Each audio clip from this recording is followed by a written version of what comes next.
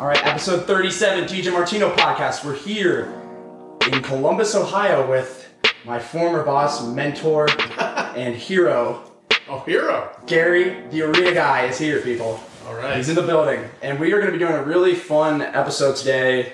We're doing the top 10 movies of 2020. I know, right? In April of 2021, we're talking about 2020 movies. It's been a strange year, and it's been a weird year for movies. I said this in 2019 that was such a hard list to make, and I think about it because there were so many good movies that year. This was a hard list to make because there was no movies this year, so it was really slim pickings. Some of these movies that are on my list, and I'm not sure about yours as well, but they'll probably they wouldn't be on the list in another year. But it is what it is. But there was some hidden good films out there. Don't you agree? I totally agree. And it was a strange year, and it is kind of strange in April to look back at 2020 because I had to rack my brain as to what I actually saw because most theaters were closed for most of the year.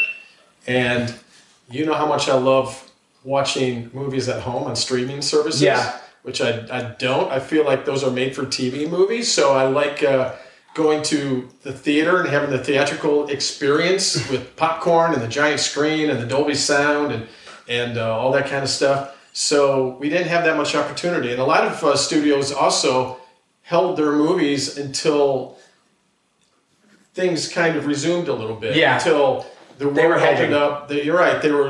How many times has James Bond been kind of have a new release? They had to go back for James Bond and redo some of the CGI because it became outdated over the time that it was just sitting in the studio doing nothing. Isn't that weird? So it was a very strange year, and like you said, my top 10 list includes several movies that would not normally be on a best of list, and also you made it challenging because you said 2020 as opposed to the Academy Awards season. Right, because I usually like to time this up with the Oscars. Right. But the Oscars are in April now. So. Well, they're in April, and it's what's really weird about the Academy Awards, and it's one thing that I don't like about the Academy Awards is that a lot of times studios will strategically release movies like a month or two before the voting deadline. So those movies are front and center and fresh in the minds of the voters as opposed to movies that were released earlier in the year. Tend to be forgotten. And a case in point is one we talk about a lot is Rocketman last year, your favorite. Which was, in my mind, a brilliant movie that deserved a nomination. But it was really so early in the season that other movies came along, and a lot of the nominated movies are closer to the voting deadline time, so it didn't happen. So it's the whole thing's kind of strange, especially this year, but there were some really good ones, though. Yeah, there were. I was really surprised, actually, like how many good intimate movies there were this year as compared to previous years where you got the big blockbusters and taking up most of the space. This was kind of a year for independent movies in a way because it totally. A lot of these movies were shot in 2019 and just were kind of sitting there, waiting to be released, and then here they are, and some of them are pretty good. Yeah. It's definitely a weak year, and I think, obviously there are so many other reasons for that, but that's neither here nor there. But the point is that it's mostly it's a weak year, but there's still some great films. So how we're going to do this is Gary and I have both made our own top 10 lists on our own. We have not shared any of our picks. Right. So we are going to just break down each movie from 10 down to 1. And if we both have a movie on our list, but his is higher, for example, let's just say, for example, Star Wars. He says Star Wars is his, I say Star Wars is my number 10 movie, but it's his number 5. He would say, okay, hold on, we'll talk about it later. It's higher on my list. Just say it's higher on my list or something like that. So just let me know. And we'll just do that. We'll just trade one apiece and go. Okay, sounds great. Okay, let's do this. This is fun because these conversations, the kind of conversation we're having today, are conversations that we had in the office. Mm-hmm. We're just talking personally. Yeah. So this is fun to put in a podcast. Yes, and we'll give a little background to that. I was Gary's intern for a year. It was an awesome experience, and if you're in Columbus, a student, and are looking for an awesome internship with some great experience in the entertainment world, This is your guy right here. The arena guy. He is the arena guy. Can you just break down the arena guy before we get into the lists? Well, I'm kind of like two people, kind of like Jekyll and Hyde, because half of me is the communications director at The Shot and Nationwide Arena. And I always kind of say that's the suit and tie guy. That's where I'm being myself. I'm answering questions from the media or pitching stories to the media and talking about kind of arena or industry related issues. The arena guy is kind of, I would say, a brand that was started to kind of share behind the scenes of what we do and make TV and radio appearances and kind of brand the arena guy with the motto that I call fun and informative. So we get the message out. I let the marketing team do the hard sell. I feel like I do the soft sell and try to create FOMO. Everybody knows what that is, right? The fear of missing out. So we create content at events, talking to fans, talking to sometimes performers, sharing stories, creative content of what these events are all about to make it, one, seem fun. You can't miss it. You should be there. And two, if you did miss it, bad for you, come to the next one. So that's what we're kind of doing, kind of share behind the scenes fun with what we do. Right, and he's kind of like the liaison between, the acts themselves and the shows and the people. He's the middleman, and he gives the information to the people, and does it in a way that's entertaining and interesting and funny at times. And sometimes embarrassing, but that's where the funny part comes in. Right, exactly. Funny at your expense. Yeah. Let's get into these movies. I just wanted to do a little, just so people know who you are. Do a little bit of an intro. Now we're getting into the list. Okay. You're the guest. What's your number 10? Number 10 was a movie, you talked about there weren't many blockbusters, but budget-wise, this movie was a blockbuster. It had a $100 million budget, and it made a whopping $62,000 so far. Wow. And I'm sure COVID had a lot to do with it because movie theaters were just not open. Yeah. And it never really caught on with those who did see it. And it's a movie that was, I'm sure the studios and the director and the actor, he was the same person, felt it would do a lot better. But it's also a genre in the COVID, listen to me build this up. During the year of COVID, there were a lot of kind of horror and science fiction movies out there, maybe because they were never intended to be blockbusters, but this one was. It was called The Midnight Sky. Okay. I haven't seen it.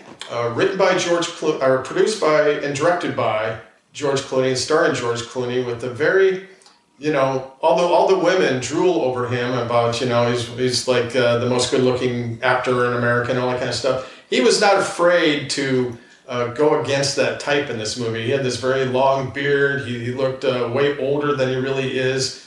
And I will be honest with you, it made number 10 on my list because I could not get through it. It just never captured my attention. Now, to put it into perspective, I watched it at home about 10 o'clock at night. Now, that's not terribly late, and it's not for you because I know you are a night owl. Not as much anymore. Well, I used to be more. Yeah, I used to be, yeah. But now, it gets to be about 11 o'clock, and I'm not really ready to call it a night, but I'm kind of like winding down. And maybe that was the reason. And I watched it at home, kind of laying on my couch. If I was in the theater, I'm not one to leave movies before they're over, even if they're bad, because I feel like I paid the money for it. Yeah, it takes a lot to get me to walk out. I've only done it once in my life, and so I probably would have stayed and watched the whole thing, and maybe it's something that builds, but it was an attempt to be in the sci-fi genre. George Clooney, big name attached to it, big Hollywood movie. It just didn't work for you. It didn't work for me, number 10 on my list. Okay. My number 10 is... let me pull up the list here.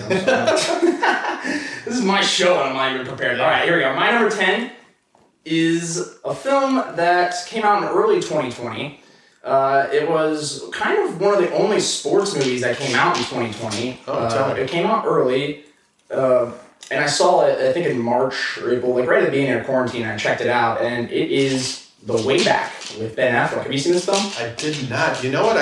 I actually, a couple days ago, when I was trying to come up with what movies actually did come out in 2020. Yeah, this was a hard year. Because it was a hard year. Very hard year. Normally, it's like what you said earlier. It's like there's way too many. Right, it's hard because I don't know which one I like more. Exactly. It's like, I guess I'll throw this one.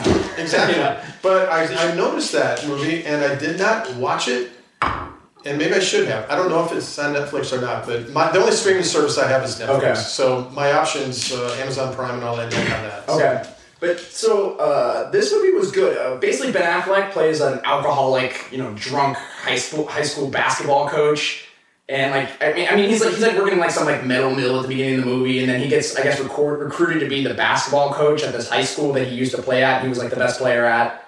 Which, I mean, Ben Affleck doesn't really strike me as a basketball player, build, but, whatever, it's a movie. I thought the movie was good. It is a little conventional. I mean, it dives into, like, his alcoholism and how it, it affects the team. And, the movie was fine. It, like I said, it wouldn't have made my list any other year, but, Ben Affleck's good in the film, and it was entertaining, and, some of the side characters had some, funny quirks to them. So, I mean, it was an interesting movie at best, but yeah, kind of blah, if I'm being honest. Sounds like it, I haven't seen it, but it sounds like maybe it was a little predictable. Yeah. Because the whole personal struggles with trying to be rah-rah for the team and maybe turning the team around. I don't know if that's what happened, but that's what typically happens in these types of movies. It's just, the one thing I thought was funny is, like, how much cursing there is in the movie. Like, for a high school, like, battle, he's like, run down the effing court. Like, you see that throughout the whole movie, and it's like, it adds a little bit of character to it. I don't know. I thought the movie was fun. Okay. What's your 9? My 9 is, it's a movie that a lot of people liked. A lot of people liked the first one better. A lot of people had questions as to why did so-and-so come back, or why did this happen? Okay, yeah. In the second one, but it was exactly what I expected it to be. It's what you call a popcorn movie, and Wonder Woman 1984. Didn't make my list, but it's an honorable mention. It only made my list because I believe I only saw 11 movies in 2020 Okay. that fall within the calendar year of 2020. I've seen a whole bunch since January, but that doesn't qualify. So it was fine. Kristen Wiig was kind of from Saturday Night Live, added some comedy relief. The boyfriend coming back seemed a little... It didn't make any sense. It didn't make any sense at all. It's like, and they make it like this romantic thing, but it's like he's stealing somebody's body. Yeah. Somebody's life is being compromised for them to make up their relationship. Like, are you kidding me? For something that nobody really wants to see, they killed him off in the first movie, which was ballsy and made sense, and then they just totally went back on it. Yeah. And now it makes the first movie a little bit less powerful. Yeah. And so, and a lot of people shared that opinion. So, I thought it was fine. It was a popcorn movie. You wanted some action. It definitely had that.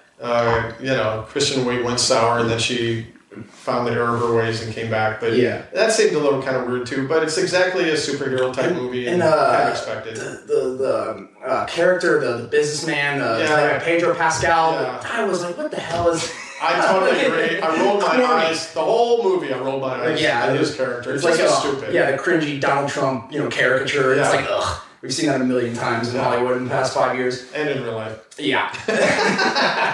But, the CG in that movie looked like crap at the end. That final battle sequence for me, the CGI, the effects looked horrible. Yeah. I was like, this looks terrible. Like, the design for the cheetah, what the hell were they thinking? Yeah. It's the kind of movie that should have gotten an Oscar nomination for visual effects and that sort of thing, because that's what the movie's all about. Yeah, and they couldn't even get that right. No, they couldn't get that right, so... And that's the thing, I like the director, Patty Jenkins. She's very talented, and she did a good job with the first movie, but this movie's just all over the place. It wants to be too many things. Yeah. I think they tried to do too much with it, yeah. So, that was my number 9. Okay. It was number 10 as I was watching The Midnight Sky last night. And then The Midnight Sky just took the dive. Yeah. Yeah, that one was strange. Yeah. My number 9 is a film called The King of Staten Island. Oh my God! So this is so funny. I don't mean to interrupt you, but The King of Staten Island. I met Pete Davidson before. Really? Where? He was actually did an OUAB stand-up. Oh, really? Like a couple years ago, and met him there. And he was there with Davey Bryant from Saturday Night Live as well. Okay. And I so wanted to see this movie because the trailer when we talk about my love-hate with relationship with trailers, because Yeah. sometimes I don't want to know what a movie's going to be about, but Yeah, sometimes definitely. you need that to attract Yeah, you to the theater. And that trailer looked like it was against type for Pete Davidson. And I wanted to see it so badly, but it's not on Netflix. I will say it's not against type. Oh, it's not? No, Okay. but that doesn't mean it's bad. I think it's a good movie. I mean, it's on top 10, and I'll tell you what, it's probably one of my favorite comedies of the year, and it had a lot of heart to it. You know, it had a lot more heart to it than I thought it would. I thought it was just going to be goofy. You know, Pete Davidson doing his stoner meandering. That's what bit. I mean about going against type is a little different. Right, and he does do that in this movie, but Okay. it has a level of personality to it that you can kind of you can get on board with it, and there's some funny dialogue, some funny back and forth with some of the characters, and I like Bill Burr in the movie too. He's really good as like the kind of like stepdad kind of thing, that was a really good combination. Yeah, I thought the movie was surprisingly pretty good. And Pete Davidson was good in the movie, and I'm not a huge Pete Davidson fan, but he's good in this movie, and it's fun. It was a really good comedy with a lot of heart to it. He's in another movie called Palm Springs, and I wasn't able to see that either because it's The King of Staten Island is an example of a movie that just didn't get play in theaters, but only in streaming services. Right. And there's 5 or 6 major ones now at least. And if you don't have the right one, you miss it. Just like News of the World with Tom Hanks. I mean, if you don't have HBO Max, I didn't see that. Yeah, I wanted to see it so bad, but it was in the theaters for like 2 weeks, and then so I'm kind of jealous that you saw that movie. Actually. Yeah, it was good. I thought it was it was a surprise because it was just a movie that my friends and I were just gonna throw on one night, just a random night, and we looked at each other after the movie. We were like, man, that wasn't that bad. I liked that. I liked that a lot. Yeah. It had heart to it, which I wasn't expecting. All right, what's your 8? My number 8 is 8 for one reason only. I thought it was phenomenal. But because it was nothing more than a videotaping or a recording of what happened on stage, it was kind of weak from a movie standpoint, I felt. And that is Hamilton. Okay, I didn't see it. It's on Disney Plus.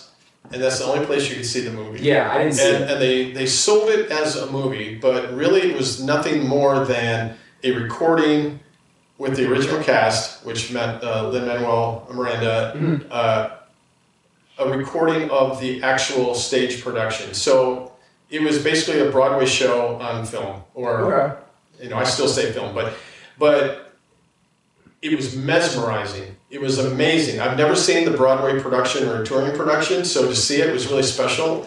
And I watched it with the caption on, the closed captioning, so I could understand the lyrics because everything's sung. So that helped. It was phenomenal, but as a movie, I made it number 8 because it just was a recording. Yeah, it's not.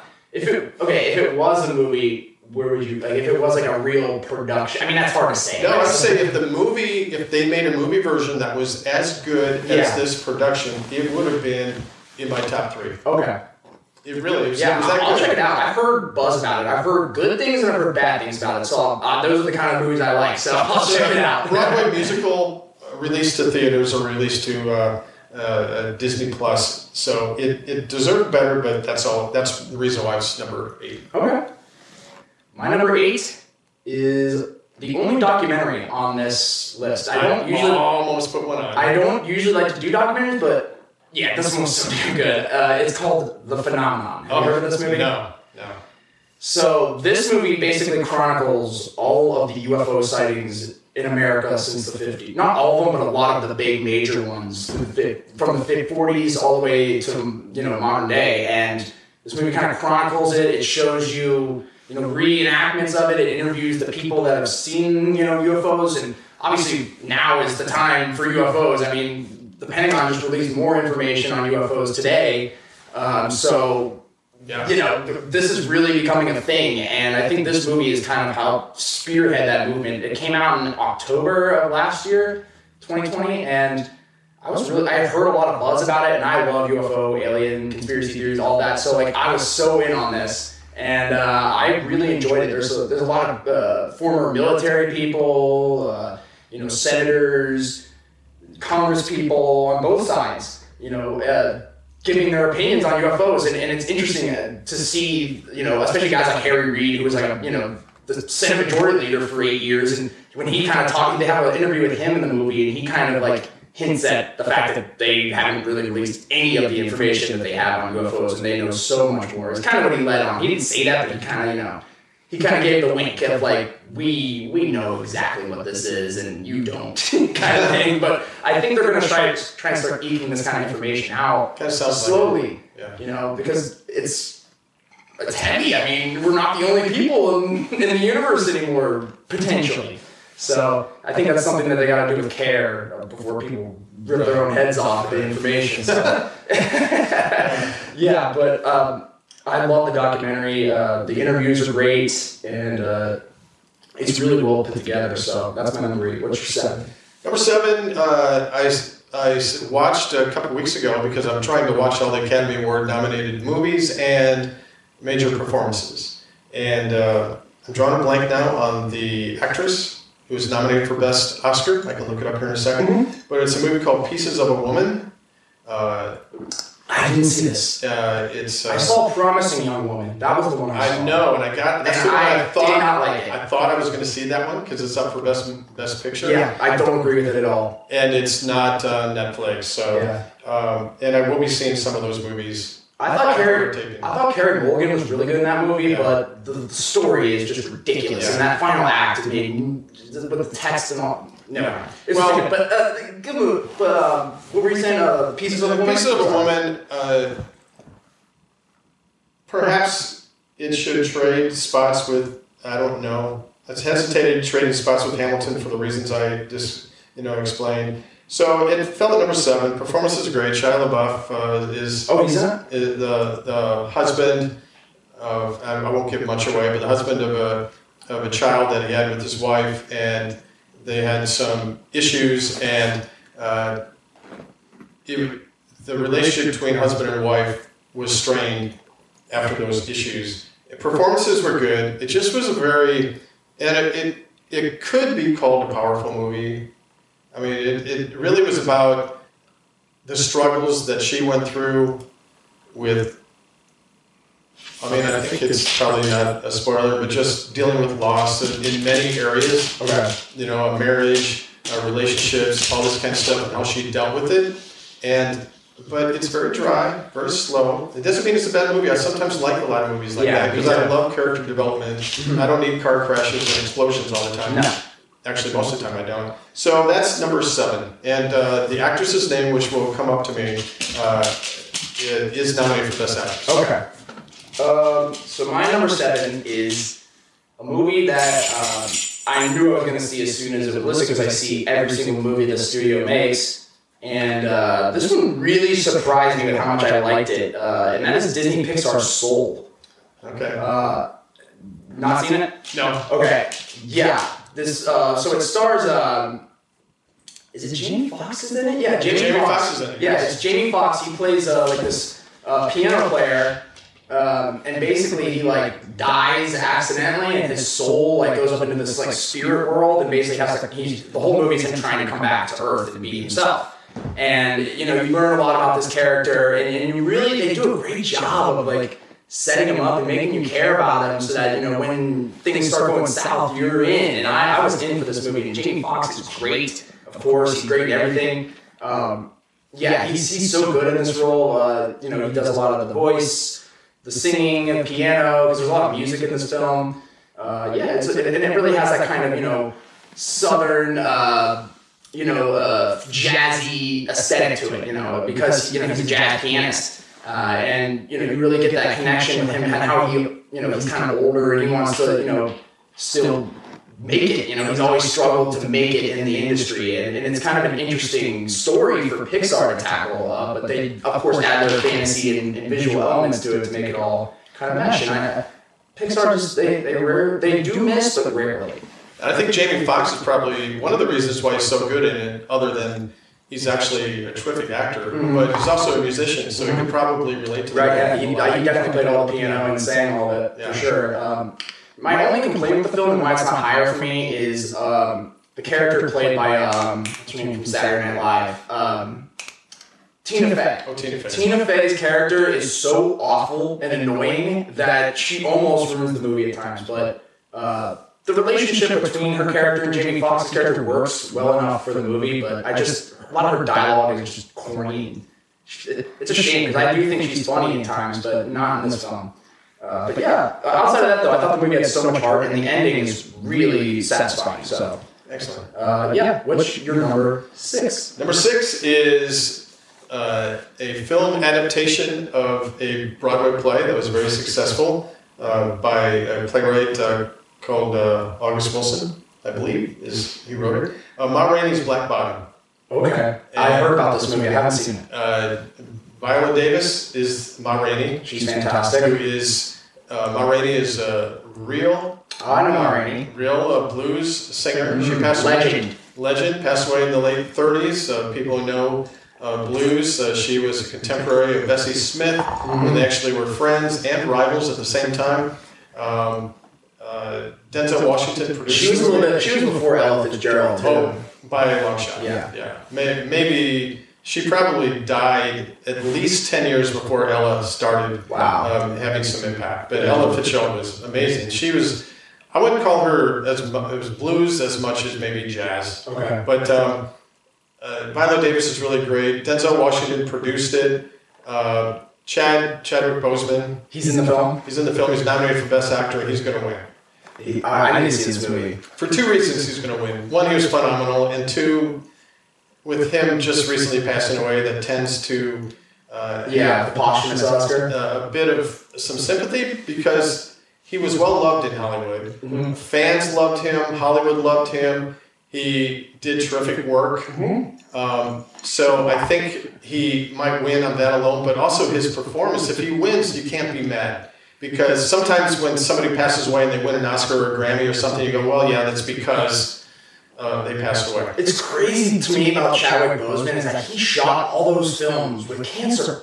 And you He cannot, shot Black Panther with cancer. you can't tell that he was challenged with his illness, with He was in incredible shape. potentially pain, and emotionally too. Yeah. And he is, I understand there's another movie that hasn't been released yet with him. Yeah. But he is so good. I need to see it. He's so good. He is going to win the Oscar, in my opinion. Okay. So it's a solid movie. Really, because I think there is a performance that will win the Oscar over him. And I haven't even seen the movie, and I can tell you that. Okay. But we'll get to it. We'll get to that. But it's good. It's solid. In a normal year, I don't know that it would make my top 10. If so, maybe at the bottom. But at the Ma Rainey's bottom. I like what you did there. That was your 6, right? Yeah. My number 6 was a horror film that came out in early 2020, I think in like January or February, and really surprised me. When I saw this movie, I was like, man, 2020 is going to be an awesome year. Well, yeah. But this movie really surprised me, and it's called The Invisible Man. I did not see that. But I'm not a horror movie guy, but I wanted to see that movie. Yeah. So it's directed by a guy named Lee Winnell. He's done a bunch of different. He helped create Saw with James Wan. He's done a lot of horror films. He did a movie called Upgrade a couple years ago that I really enjoyed. And this movie is basically, The Invisible Man is a classic horror villain. We've seen the adaptations done a bunch, but this was one I actually kind of wanted to see be remade, and the way Lee Winnell does this movie, it has a lot of deep suspense, and he's a great horror director, man. I really want to see this guy keep making films, because I was really impressed with this. Elizabeth Moss, I think she stars in it. She's great in this movie, and there's a lot of, the way they use the Invisible Man in the film to create suspense, especially there's a scene I remember that she's sleeping in bed and the sheets are getting pulled and stuff. That was a really intense scene. So there is some good suspense in this movie, and I really enjoyed it. I saw it early, and it's always just kind of hung around on my list, because I built my list from the beginning of from the beginning of the year, and I just over time adapt the list as I see more movies, and this one was at the top for a long time just because it came out at the right time, just in time to be out in theaters and get released before the pandemic. So, it was a really good horror movie, and I'm really excited to see him. He has 2 hits here in a row, so a director to look out for. Excellent. What's your 5? Number 5 is based on a true story that a lot of it took place right here in Ohio, called Hillbilly Elegy. I've heard of this movie. I haven't seen it.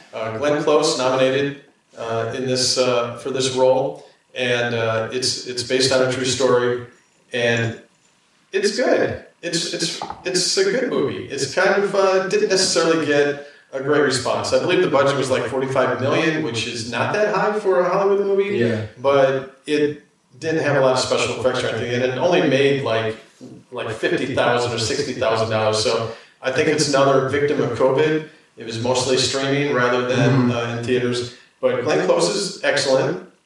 My complaint about Hollywood sometimes is that there are certain actors or actresses that get nominated no matter what. Right. And sometimes they nominate people just because they put makeup on or age themselves or make themselves something that they're not. And I'm not sure this is an Academy Award worthy performance in a normal year for her. She's not going to win, but the fact that she got nominated, I mean, good for her. But it was a solid movie. You just think there were better performances? Yeah. And she was fine. But there wasn't anything about her performance that knocked your socks off. Okay. And I feel like Academy Award nominated movies should be, exceptional. I agree. So it was a good movie, and the fact there were some Ohio ties and some connections to. It's on Netflix. Yeah, it is on Netflix. I'll check that out. So yeah. That was your 5, right? That was my number 5. Okay, so my number 5 is a film that I saw a couple months ago. I missed it when it came out. And it got a lot of buzz toward the end of the year for Oscars, but I think a lot of that is it's lost a lot of steam now because we're in April and we still haven't had the Oscars. Like, this film probably would have gotten more love if the Oscars were at the normal time, February. But nevertheless, I really enjoyed this movie, and that is The Sound of Metal. So I always interrupt you when you start doing your description, but The Sound of Metal is one I really, really, really want to see. I understand that it was made like 3 years ago, and kept being pushed off because of COVID and everything. And then I really want to see it. It's not on Netflix. I don't know when it's on. I think it's on Amazon or Hulu or something like that. It is being shown at some theaters when they show the Oscar-nominated movies in the next couple of weeks, and so I will see it then. But I hear it's amazing. Oh, it's a heavy film, and Riz Ahmed is fantastic in this film. He's so good, and I've liked him in movies in the past. He was really good in a movie called Nightcrawler with Jake Gyllenhaal. I don't know if you've seen that one. I believe so. Yeah, he was like the cab driver in that. Jake Gyllenhaal just pretty much forces to drive him around. But he was good in that. He was good in Star Wars stories. So, I mean, he had eyes on him for a while. And man, did he pick a perfect role here. This movie is dense. It's hard to watch. Not hard to watch, but like it's just very the way that it depicts deafness is so accurate, and the way the film uses sound editing to kind of relay that is brilliant, because you get a lot of these like muffled sounds like that he hears, and that's what I imagine would be like to go deaf, is that it just slowly, noises slowly just kind of blend together and you don't really understand anything, and it's heartbreaking because you see this guy who really had no regard for his health at all. I mean, he was in his band just slamming the drums as hard as he can every night, and didn't really have any lookout for his own health, so that when his ears compromised, he's kind of left to figure it all out and find meaning in life. And it was a really good movie. It's a very dense movie, and I think it definitely deserves any of the Oscar awards. I don't know if it has any nominations or not. Oh yeah, nominated for Best Movie. Oh, Best Picture? Yeah, deserves it. It's good. Yeah, it's really good. Probably more nominations as well, but certainly for Best Picture. Yeah, Riz Ahmed, he deserves to be nominated for Best Actor. I don't know if he should win because of another performance that I'm thinking of, but he is freaking stellar, and I think he'll be a star in a couple years, man, because he's really good in this movie. But that's my number 5. It's The Sound of Metal. What's your number 4? So now we're in an area where these movies would make my list in any year. Yes, I agree. Sound Metal was probably the cutoff for you. No, Invisible Man. Okay. That was probably so my top 4 would make it in any year, one of which, you might argue with me, I don't know if it officially came out in 2020, but we'll get to that. My number 4 is a movie that I absolutely loved. I did not think I would. I thought maybe I'd like it, it might be okay, but I loved everything about it. I'm kind of an emotional guy anyway. I got emotional about it. I laughed throughout the whole thing. The music was phenomenal, and it's the film version of a 2018 Broadway musical called The Prom. And it is amazing, with Meryl Streep playing an actress that has won a couple of Tony Awards, who is kind of slipping in popularity, but she still she still wants the attention and respect that a celebrity gets. James Corden, he's got his own talk show late night, is also starring in this, along with Andrew Reynolds, who's another one of my favorite actors, along with Kerry Washington, Tracy Ullman, Mary Kay Place, and Nicole Kidman. And it is, to me, it's a phenomenal movie. It's a musical, and it's funny as heck, and the performances are stellar. I think Meryl Streep and maybe James Corden, if they had gotten nominated, I would not have been upset. And it's probably because the movie didn't do very well and was mostly on Netflix. And Streep gets nominated every single year. She does, as does Glenn Close does a lot. Yeah. And Streep was so good in this role. Yeah. So it's called The Prom? It's called The Prom. It's on Netflix. Okay, It is very good. It deals with some social issues in a very comedic way, and it tugs at your heartstrings. So, some people may not like the obvious attempt to do that, but it's really good. The music is great. Ryan Murphy directs, and he's like the king of Hollywood right now with television or movies, and half of the successful TV shows on right now have Ryan Murphy's name attached to it. So that's my number 4, and if we were doing this tomorrow, it could possibly even be higher. So it just depends on the day. Yeah, I understand that. My number 4 is... okay. This film I saw actually the other day in preparation for this, because it's nominated for Best Picture. Man, this movie has so much heart. I could not believe how much I love this movie, and I can't even believe I have it at number 4, but yet again it is, because this, like you said, this is where it gets hard for me. Tell me it's the top 5. But this movie, enough prefacing, this movie is called Minari.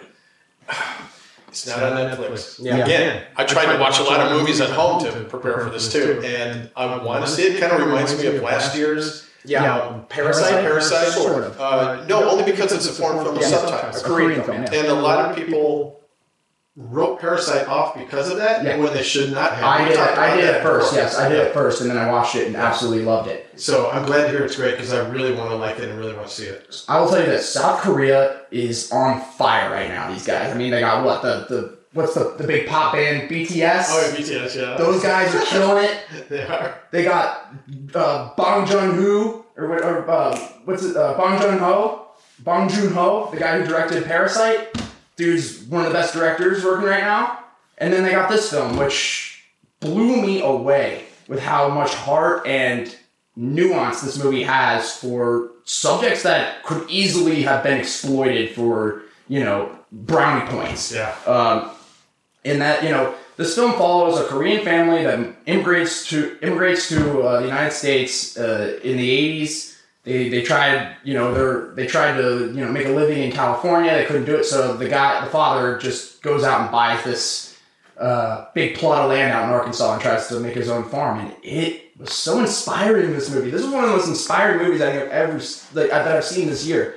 It was so good, and the thing about it is the family unit is so well realized. It feels so real. Because so many of these movies can feel so clunky and forced and contrived, but this one just seems so natural and authentic. And this is social issues. Hollywood tries to exploit a lot of these social issues, and this movie handles because this movie easily could have just been Asian family gets tortured by racist Southern white people, but this movie really does a great job of just showing the real humanity of people, and it didn't go for those cheap, political points. It tried to tell a real story about a real family, and it was inspiring. It really was, because they actually wanted to tell a story instead of, pushing whatever agenda. So it was really, it was a breath of fresh air for a movie like this.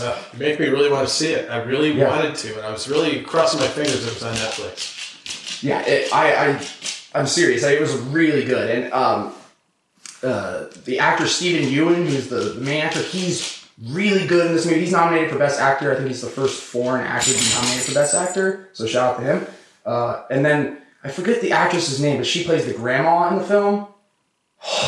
She is great. She's nominated for Supporting Actress. She should win, in my opinion. She's so good.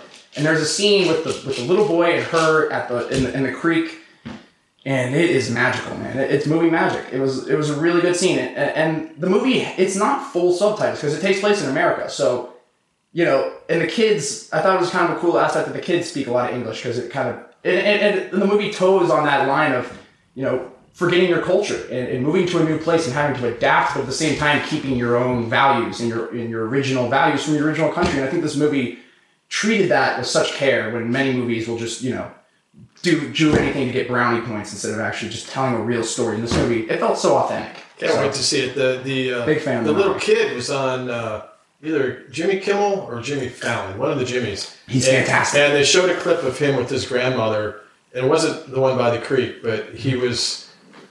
She called him like a kid or something, and he said something like he was a man or something. I forgot, something like that. But it was a great clip. Oh. It really made me want to see it. Kids are really cute, and they're really good too. Because didn't Parasite, any actors from Parasite win anything at the Oscars, or was it just no? It won Best Picture and Best International Film. Okay, I just feel like I saw acceptance speeches, but it's probably best for Best Screenplay too. I think. Yeah, I think Best so. Original Screenplay or something. Yeah, excellent. But, yeah, Minari was really good. Had a lot of heart, and I'm actually thinking about this, and I'm not going to move it up, but I could. Yeah. But what's your number 3?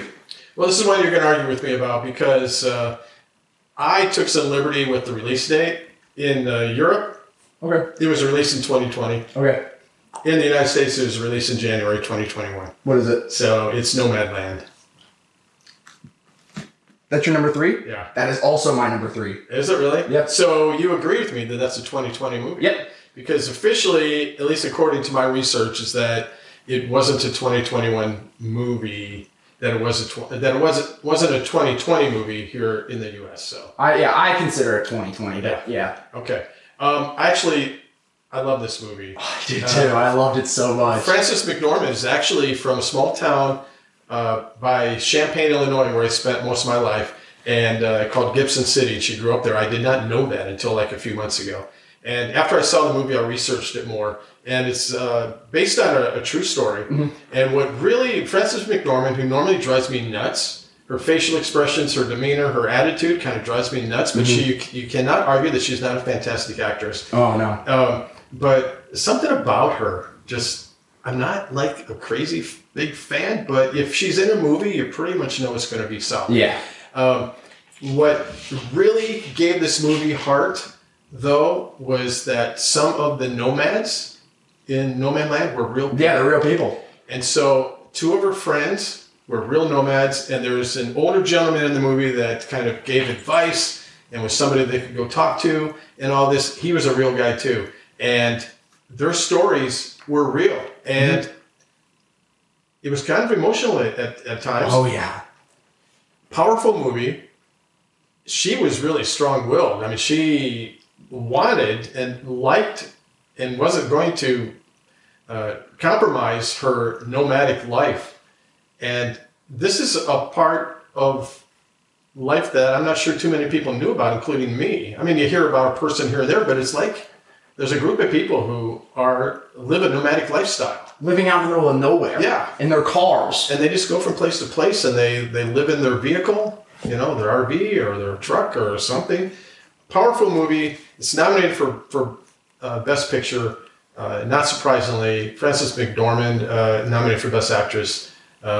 She did a phenomenal job. The director, Chloe Zhao, did a phenomenal job with this film, man. It is so real. It's so real, It feels almost like a documentary at times, Well, what almost makes it feel like the documentary, and I felt like that when I was watching the movie, but after I found out that so many of the people in the movie were real, it made it even, in my mind, made it more of like a documentary. Right. In a very entertaining way and an emotional way. It's very emotional, too. There's one scene where she's talking to a woman in the car, and she's talking about how she's like, you know what I'm talking about? When she's like in the thing, and the lady's like sitting on the chair, and she's talking to her, and she has like the cancer, and she's gonna die, and she's like, I don't know, I think I lived a good life, and I just like pause in that moment, I'm like, damn. I know. I'm like, that is so heavy. It is. Like, that is so flipping heavy.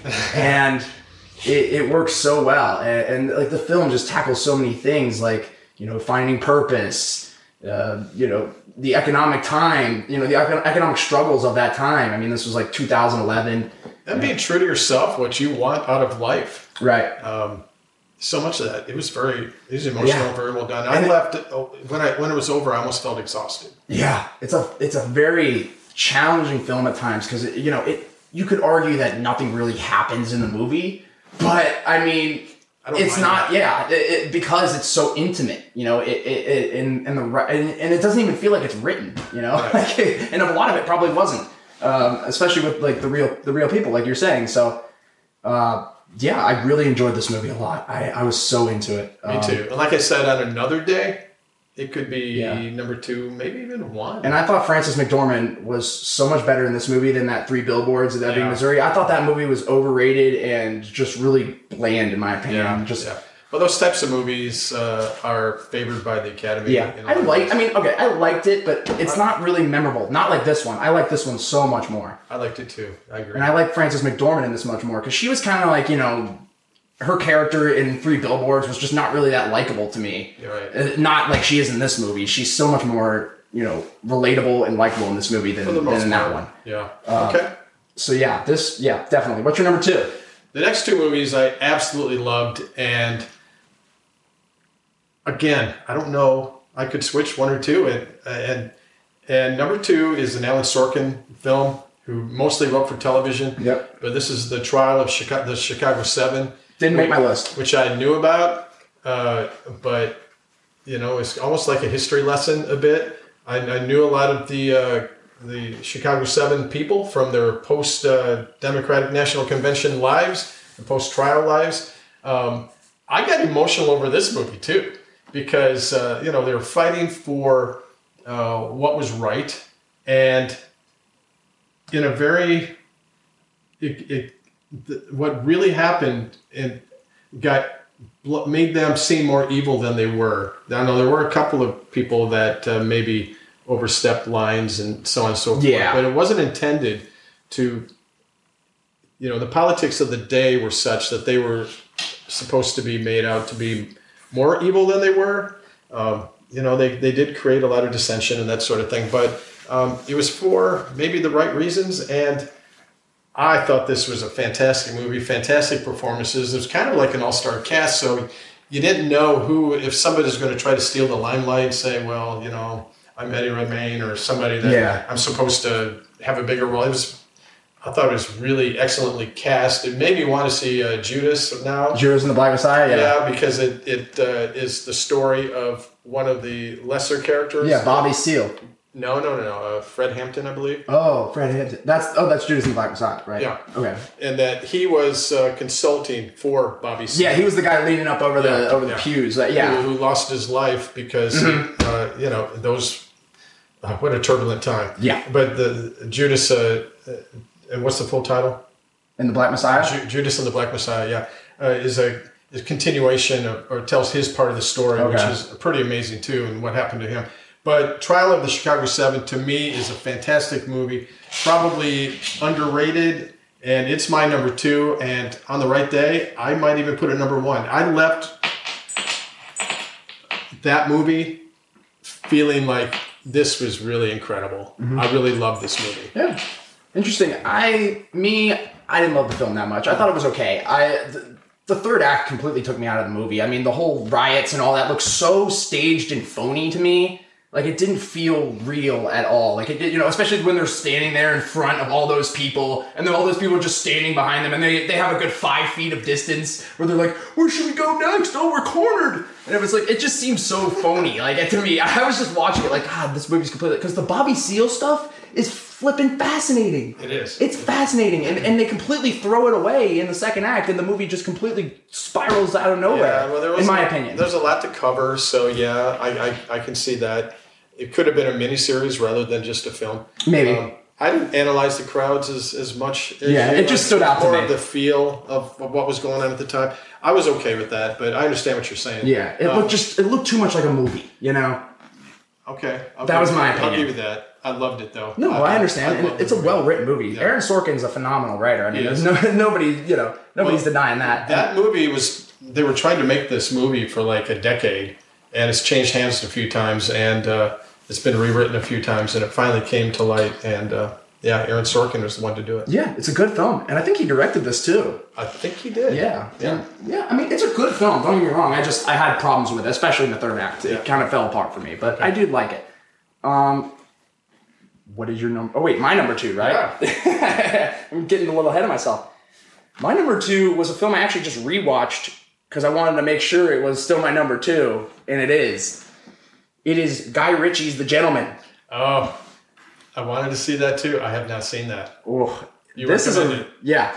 Now, this movie isn't going to be for everybody because it is a very fast-paced movie. There's a lot of quick dialogue, very much Tarantino-esque dialogue, but it definitely has that. This is a Guy Ritchie film through and through. For me, Guy Ritchie's hit or miss with me. Me too. I liked, and it's crazy because this movie comes out in February. Well. He comes out with Aladdin in 2019, which was horrendous. It was a horrible movie. I watched the whole thing. I thought it was terrible and so unnecessary. He comes out with that, but you could tell he didn't really have a lot of control over that. He was just kind of there to be behind the camera and be a name for the film, more than him actually having creative control over it. Because it just didn't seem like a Guy Ritchie movie at all. Yeah. It felt like just a Disney Studios movie, with Guy Ritchie's name slapped on it.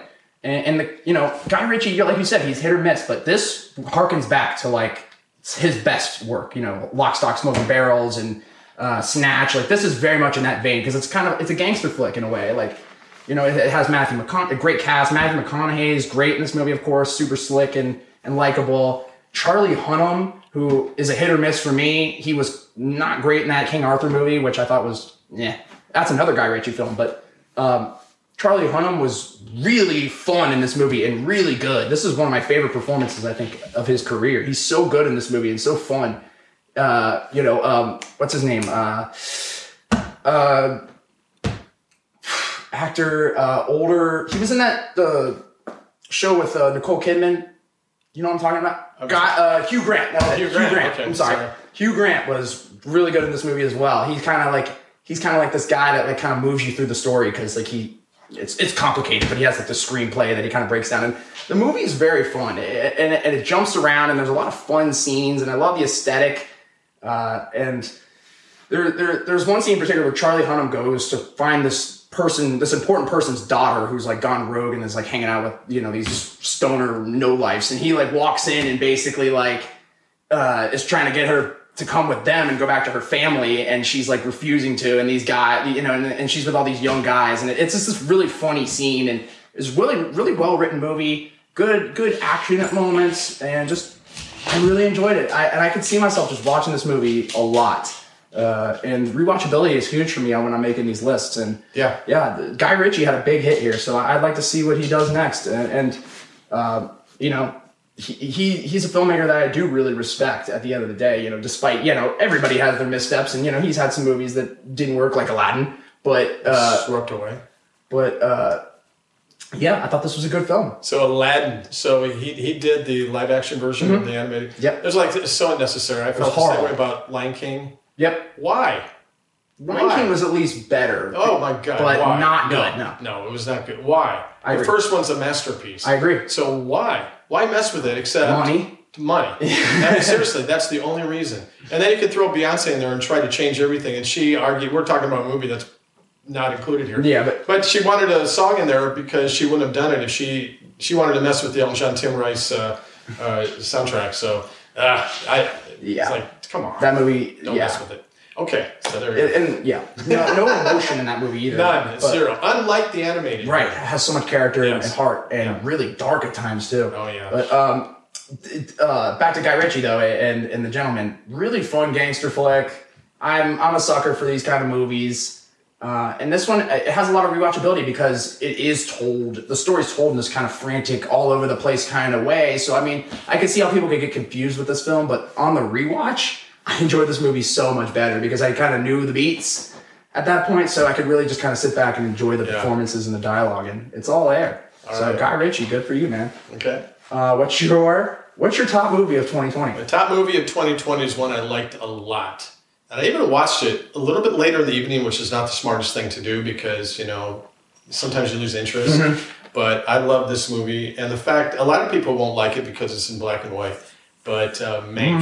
Mank interesting choice. That's your number one. It's my number one movie. In college I took a lot of film courses. And Citizen Kane was a movie that I first saw in college and had to write a paper on it. And we discussed it. And I love the movie. So I love also behind the scenes of Hollywood and things you didn't know. It's based on a true story with Orson Welles and Mankiewicz. Yeah. And it just was amazing to me that Mankiewicz wrote most of Citizen Kane, yet Orson Welles got most of the credit. Mm-hmm. And to find out why is why you need to watch the movie, because I don't think we want to be spoilers here, because a lot of people have not seen a lot of these movies because of COVID. So go to your streaming service. Yeah, this one's on Netflix. It's on Netflix, which is why I saw it. I absolutely loved this movie. Gary Oldman was fantastic. He is very good in this movie, yes. He doesn't do a lot except talk. It's one of these movies that there's no action. It's all emotion, and it's all telling the story of what really happened, of what is often considered the greatest movie of all time. So I loved it. It's my number one without fail. Okay. I'll tell you this much. Didn't even make your list? No. It's an honorable mention. I liked it. Oh my My problem with it is the movie is boring. It is so boring. I'm sorry. I know you like it. I know you like it. And I think it's a really well done movie, and it's well acted, well written, but just not. Every scene is the same. Mank walking around drunkenly, complaining about stuff, and then characters just kind of bouncing off it.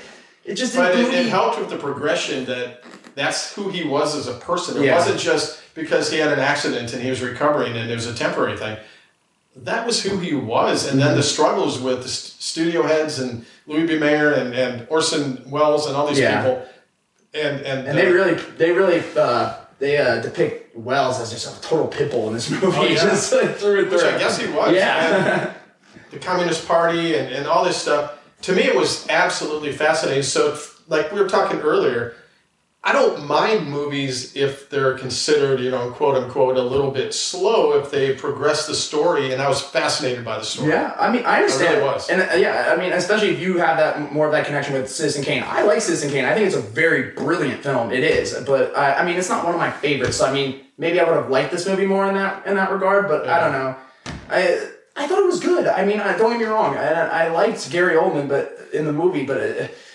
Nothing really makes me want to go back and watch that again, Yeah, well, you know what? There aren't many movies that I want to invest another 2 hours in, even good ones. I feel like once I've seen them, but occasionally there's some I want to see again. Movies, to me, are not like music. You listen to music over and over again, but movies don't necessarily. There are exceptions, of course. But I also love that, the making of Citizen Kane, there's so much, politics played such a major role. And whether this movie that was, they said, loosely based on the life of William Randolph Hearst, the most powerful media mogul, in the world at that time, was considered very dangerous. Of course. And they were trying to convince him not to do it. And the politics of that and taking on William Randolph Hearst, for a presidential campaign. Played by Charles Dance, who's just a phenomenal actor. Oh my gosh. I just loved everything about it. And maybe it's because I knew a little bit of the history, but there was a lot of it I did not know. Right. And I didn't know any of it. So that's probably why I didn't really... It was hard to kind of follow, too, at times. I can see that. I knew enough to be really interested, and there was enough new stuff that fascinated me that I went back and researched it. Because you never know. A lot of these true stories cannot be shown in history class because, including Spielberg's Lincoln, there's enough things that have been changed that you can't. People believe that all these true stories are true. So, like Rocket Man, for instance. Mm-hmm. Oh my God, a great, brilliant movie. So many inaccuracies, and that's true with a lot of these true stories. Mm-hmm. So, I went back and researched it. I loved it. It's my number one. All right. I'm curious to hear what your number one is. I can't believe you haven't seen. Well, I mean, maybe because it's not as accessible and it's not on Netflix or very many streaming at all. But this film absolutely destroyed me. Okay. I couldn't believe how good this movie was. I want to see it already. This movie's called The Father. I know it. Anthony Perkins. Anthony Hopkins. Anthony Hopkins. Sorry, Anthony Perkins has been dead. Yeah, he's Psycho. Yeah. Anthony Hopkins. Everything I've seen, this is phenomenal and it's very touching and it's something that we being a lot of people and families deal with. And I want to see it so badly. I will see it in the theater. Maybe over the weekend or next week. I'll see it before the Oscars. I wanted to see it, but it was not available on Netflix. This movie destroyed me, man. It was so heavy. Yeah. I couldn't believe it. And Anthony Hopkins is going to win Best Actor. He is. Okay. He is one of the best performances I think I've ever seen. Okay. Period. He is incredible in this film and heartbreaking. I mean, man, and it's hard for me because, you know, my grandpa's going through this, and I'm watching it firsthand, and the way this film depicts it is so brilliant. There's a scene in particular, not a spoiler, but there's a scene where he comes in to go to eat, and then they have this conversation, and then he leaves, and when he comes back, it's shot the exact same way as when he first came in. And they say the same thing, like, "Oh, what are you doing there? Standing in the hall." The same thing they say to him when he first comes in. Yeah. And it's like this thing where I'm like, I paused the film at that moment, and I was like, what? I had to rewind it.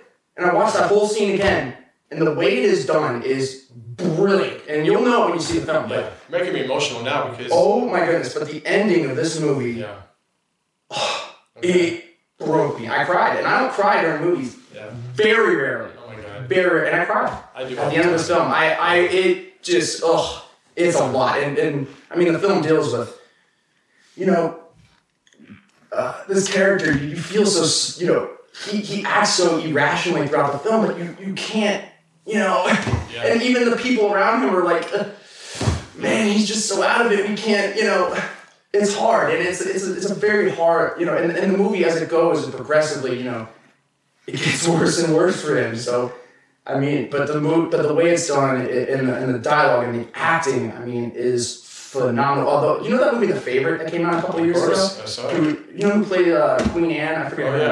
Olivia Colman. Olivia Colman. She's in the film. And she won the Oscar too, I believe. Yeah, she did. She's brilliant in this film too. And She's nominated. Yeah, she's so good in this movie, dude. Oh my goodness, I couldn't believe how much I loved it, and I was like, I hadn't really heard much about it until like a month ago. You know, I started getting buzzed for the Oscars, and I saw it. Man, I'm wondering if it is not a 2021 movie.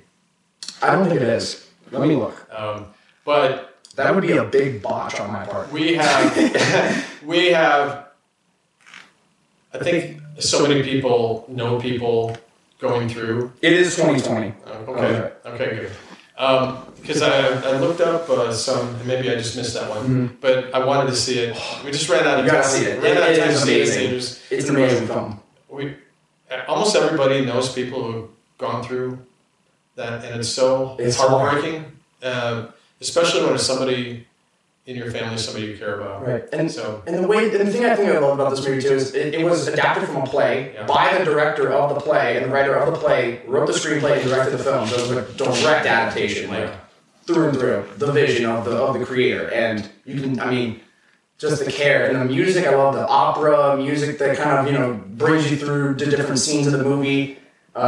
Really works. Movies that use opera are really powerful. Like in this movie, which I haven't seen yet, but I think of like Philadelphia and a couple of movies that use opera to great effect. I mean, it adds to the emotion of what's happening. There's something about opera that does that. Right, just like the higher pitched vocals, just like they hit you on some level, especially in this film. Like, and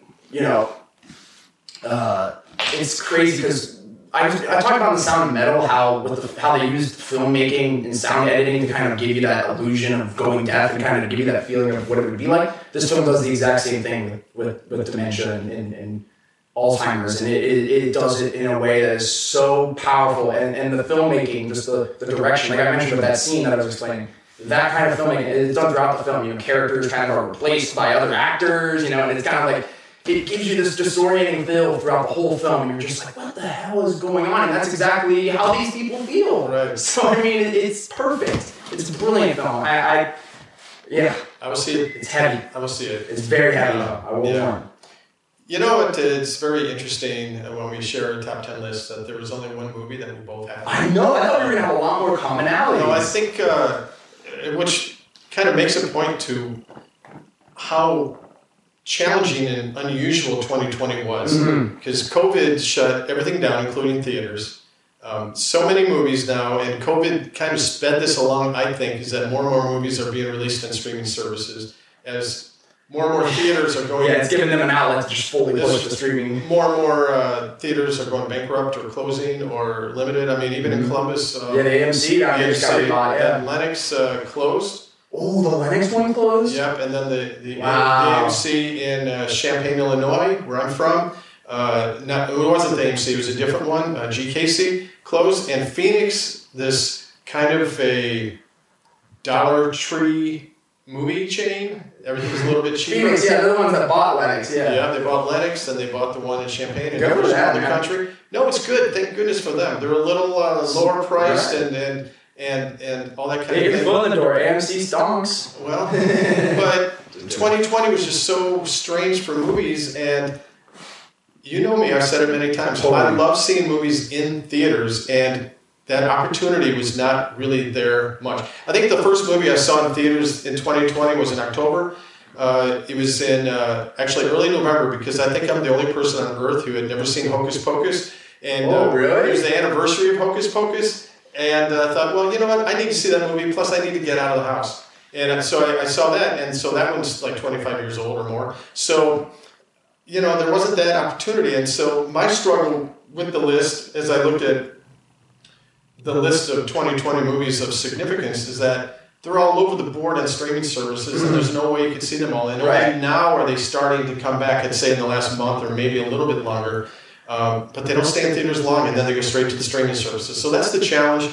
I would say if we do this again next year, we might have the same movies in different orders. Yeah. But we might have more of the same movies because there I kind of liked how our lists were very different, though, because we got to cover a lot of different films. I mean, how many commonalities do we... Let's read our lists. Well, we only had one, Nomadland. Was that the only commonality we had? Because I had... Mank, Trial of Chicago 7, Nomadland, The Prom, Hillbilly Elegy, Ma Rainey's Black Bottom, Pieces of a Woman, Hamilton, Midnight Sky, and Wonder Woman 1984. Yeah, and I have The Way Back at 10. My number 9 is The King of Staten Island. My number 8 is The Phenomenon. My number 7 is Soul. My number 6 is The Invisible Man. My number 5 is The Sound of Metal.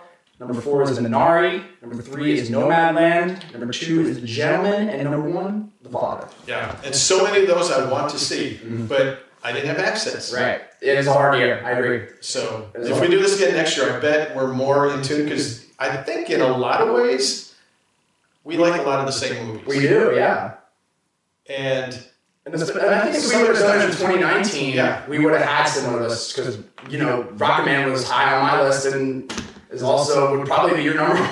Well, and it's not because full disclosure, I'm a diehard Elton John fan, and a lot of people said, well, of course you're going to like that movie. And I said, not necessarily, because I'm such a fan. I think I might be more critical than an average moviegoer, because I know the facts more than most. So I loved it. I hated the inaccuracies, but here's the deal. We did an Arena Guy podcast in 2019, I believe, or 2019? 2019, yeah.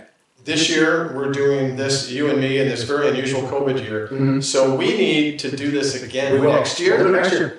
And see how post-COVID, cross your fingers, post-COVID, how close we are. Yeah. Because a lot of the major movies we will have seen, and we'll have a year to see it, as opposed to I can get a little bit of time. No, it's not that. It's 2 months in theaters, really. movies haven't been back for long, and when they did first come back, it was only like a couple. Yeah. Oh, I know what you're saying. Like the film release. Yeah, I agree. Right. And then you had to have the streaming services.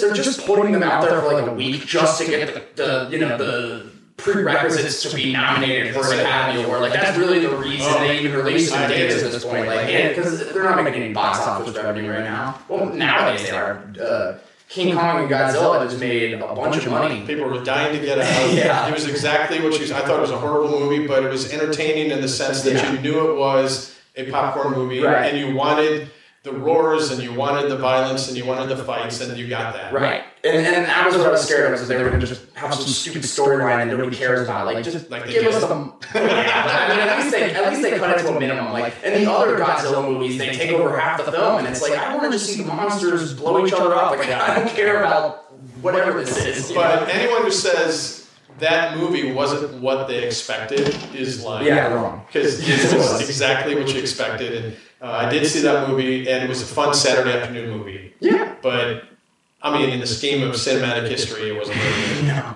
But it was what you expected, and you ate a lot of popcorn where I said, whoa, that's cool how King Kong and Godzilla. Yeah, look at that CGI. But no, 2021, we'll see what happens with, blockbusters and whatnot. Everything's getting pushed back. We'll see. I'm going to see half of your list before the Academy Awards. Yeah. I don't have much time, but let's do this real quick before we cut off. Okay. What do you think is going to win Best Picture this year? I haven't seen some of them. So I'm in the process of seeing them. I think Nomadland has a lot of buzz, but I haven't seen a lot of the others. Mank is nominated. I think Mank had the most nominations over any movie. I think really? 10 nominations. Wow. More than any other movie. That is totally an Oscar. It's very Hollywood, behind the scenes Hollywood, and Hollywood people might like that. Yeah. It's black and white, so that makes it have an artsy feel. I love black and white movies. Well, I do too. You have to be careful with overusing it, because then you say, well, they're doing that for effect, and they're doing that on purpose for this reaction. But it was warranted. It was very good. Yeah, it made sense within the context. On my list, I don't think Pieces of a Woman was nominated Best Movie, but Best Actress or Supporting Actress maybe. No, I don't have any other Best Movie nominations. I want to see Judas and the Black Messiah? I do. Yeah, I think that's the one I have to see still. That's the only one I have to see. I'm intrigued by it because of the trial of Chicago 7. I want to see The Father, big time. Check out. I want to see... I don't want to say it because I'm going to mispronounce the name of the South Korean film. Oh, Minari? Yeah, Minari. Check that out as well. I want to see that so badly. So right now, just from what I read, and I read entertainment magazines, and I just get a vibe, my vibe right now is that Mank might do it. You think? I don't know. I haven't seen the others, but it's just the vibe I get, and winning an Oscar is not necessarily who deserves it the most. In fact, the nominations aren't necessarily who deserves it the most. No. It's somewhat political, and who spends the money to campaign and all that stuff. Exactly. Mank got 10 nominations, including acting, and screenplay, and movie, and I just feel like momentum is on its side. So that's kind of my prediction without seeing many of the others. So I might change. Minari, though, wouldn't it be something if... Two South Korean films went back-to-back? Yeah, back-to-back. I feel like it's not going to happen for that reason. It's kind of like why Taron Egerton didn't get nominated for an Oscar because Rami Malek did for Bohemian Rhapsody. So it might be that. So long answer to your question, I'm going to say Mank just on my vibe. But if you ask me in a couple of weeks after I've seen them all, I might have a different opinion. I'm thinking probably I want The Father. I think The Father should win. It's the best movie of the bunch, but probably won't. I think you're right. I think it'll probably be Mank. Don't know. Or maybe Minari. I don't know if that even has enough buzz. Not like Parasite did. I don't feel like it has buzz. No. And I feel like if Parasite... Nomadland, maybe? If Parasite didn't win, would Minari have been nominated? I'm wondering if it's riding on the... Well, no, because now they have all... because they have all the prerequisites now. You have to have this amount of, minorities in the film. You have to have this many, whatever. I know. So But even that aside, I'm wondering if it's kind of riding on the momentum of Parasite. Yeah. In a sense. Oh, totally. And that is one reason why. Of course... But it's nothing like that, though. But I know. Just a foreign film, subtitles that made some impact. I'm just wondering if the momentum of Parasite. I think I like it more than Parasite. I don't know. Actually, I don't know. I remember when I saw Parasite and you and I talked about how incredible it was and how maybe afterwards we were both surprised at how incredible it was. Such a well-written film. Yeah. Really brilliant. Arena Guy, thank you so much for doing this. Thank you. Thank you so much, honestly. Too much fun. Such an inspiration and no, seriously, thank you for everything you've done for me, honestly. You've been a great friend. Well, not a friend, but you were a great boss, great mentor, now great friend. I think we're friends. Of course, yeah. You invited me to your home. Many times. Yes. You helped me move. That's a big deal. Yes. And thank you for everything that you've done. And I love where you're headed. I love your ambition to do this podcast and do it and everything else that you're doing. I'm just really impressed. And now I am sending good vibes to get that killer job that you want. Thank you. I'll work on it. But anything you want to share or plug, obviously, the Arena Guy. Follow the Arena Guy on everything. Facebook, Instagram, Twitter. Yeah, and of course the podcast, the Arena Guy podcast that TJ was involved with. I was a producer. Wherever you get your podcast. And also you can see a visual version of our podcast. I think 3 episodes on YouTube. Yep. So, it's all good. And thanks for coming. Follow the Arena Guy. Thanks for coming. This is my house. Thanks for coming to your house. Follow me on everything, Instagram, Twitter, go to tjmartino.com, got the website, go up there, check it out. I got all the stuff there, go to the home base, see what I got coming down on the pipes. Thank you, Arena Guy, for everything. Check out all the movies on our lists, and drop below what you guys think the best picture is going to be. It's hard here. It's weird here. So we'll see what happens. But thanks for everything. We'll talk to you guys next time. Hi, Jules. And let the beat drop.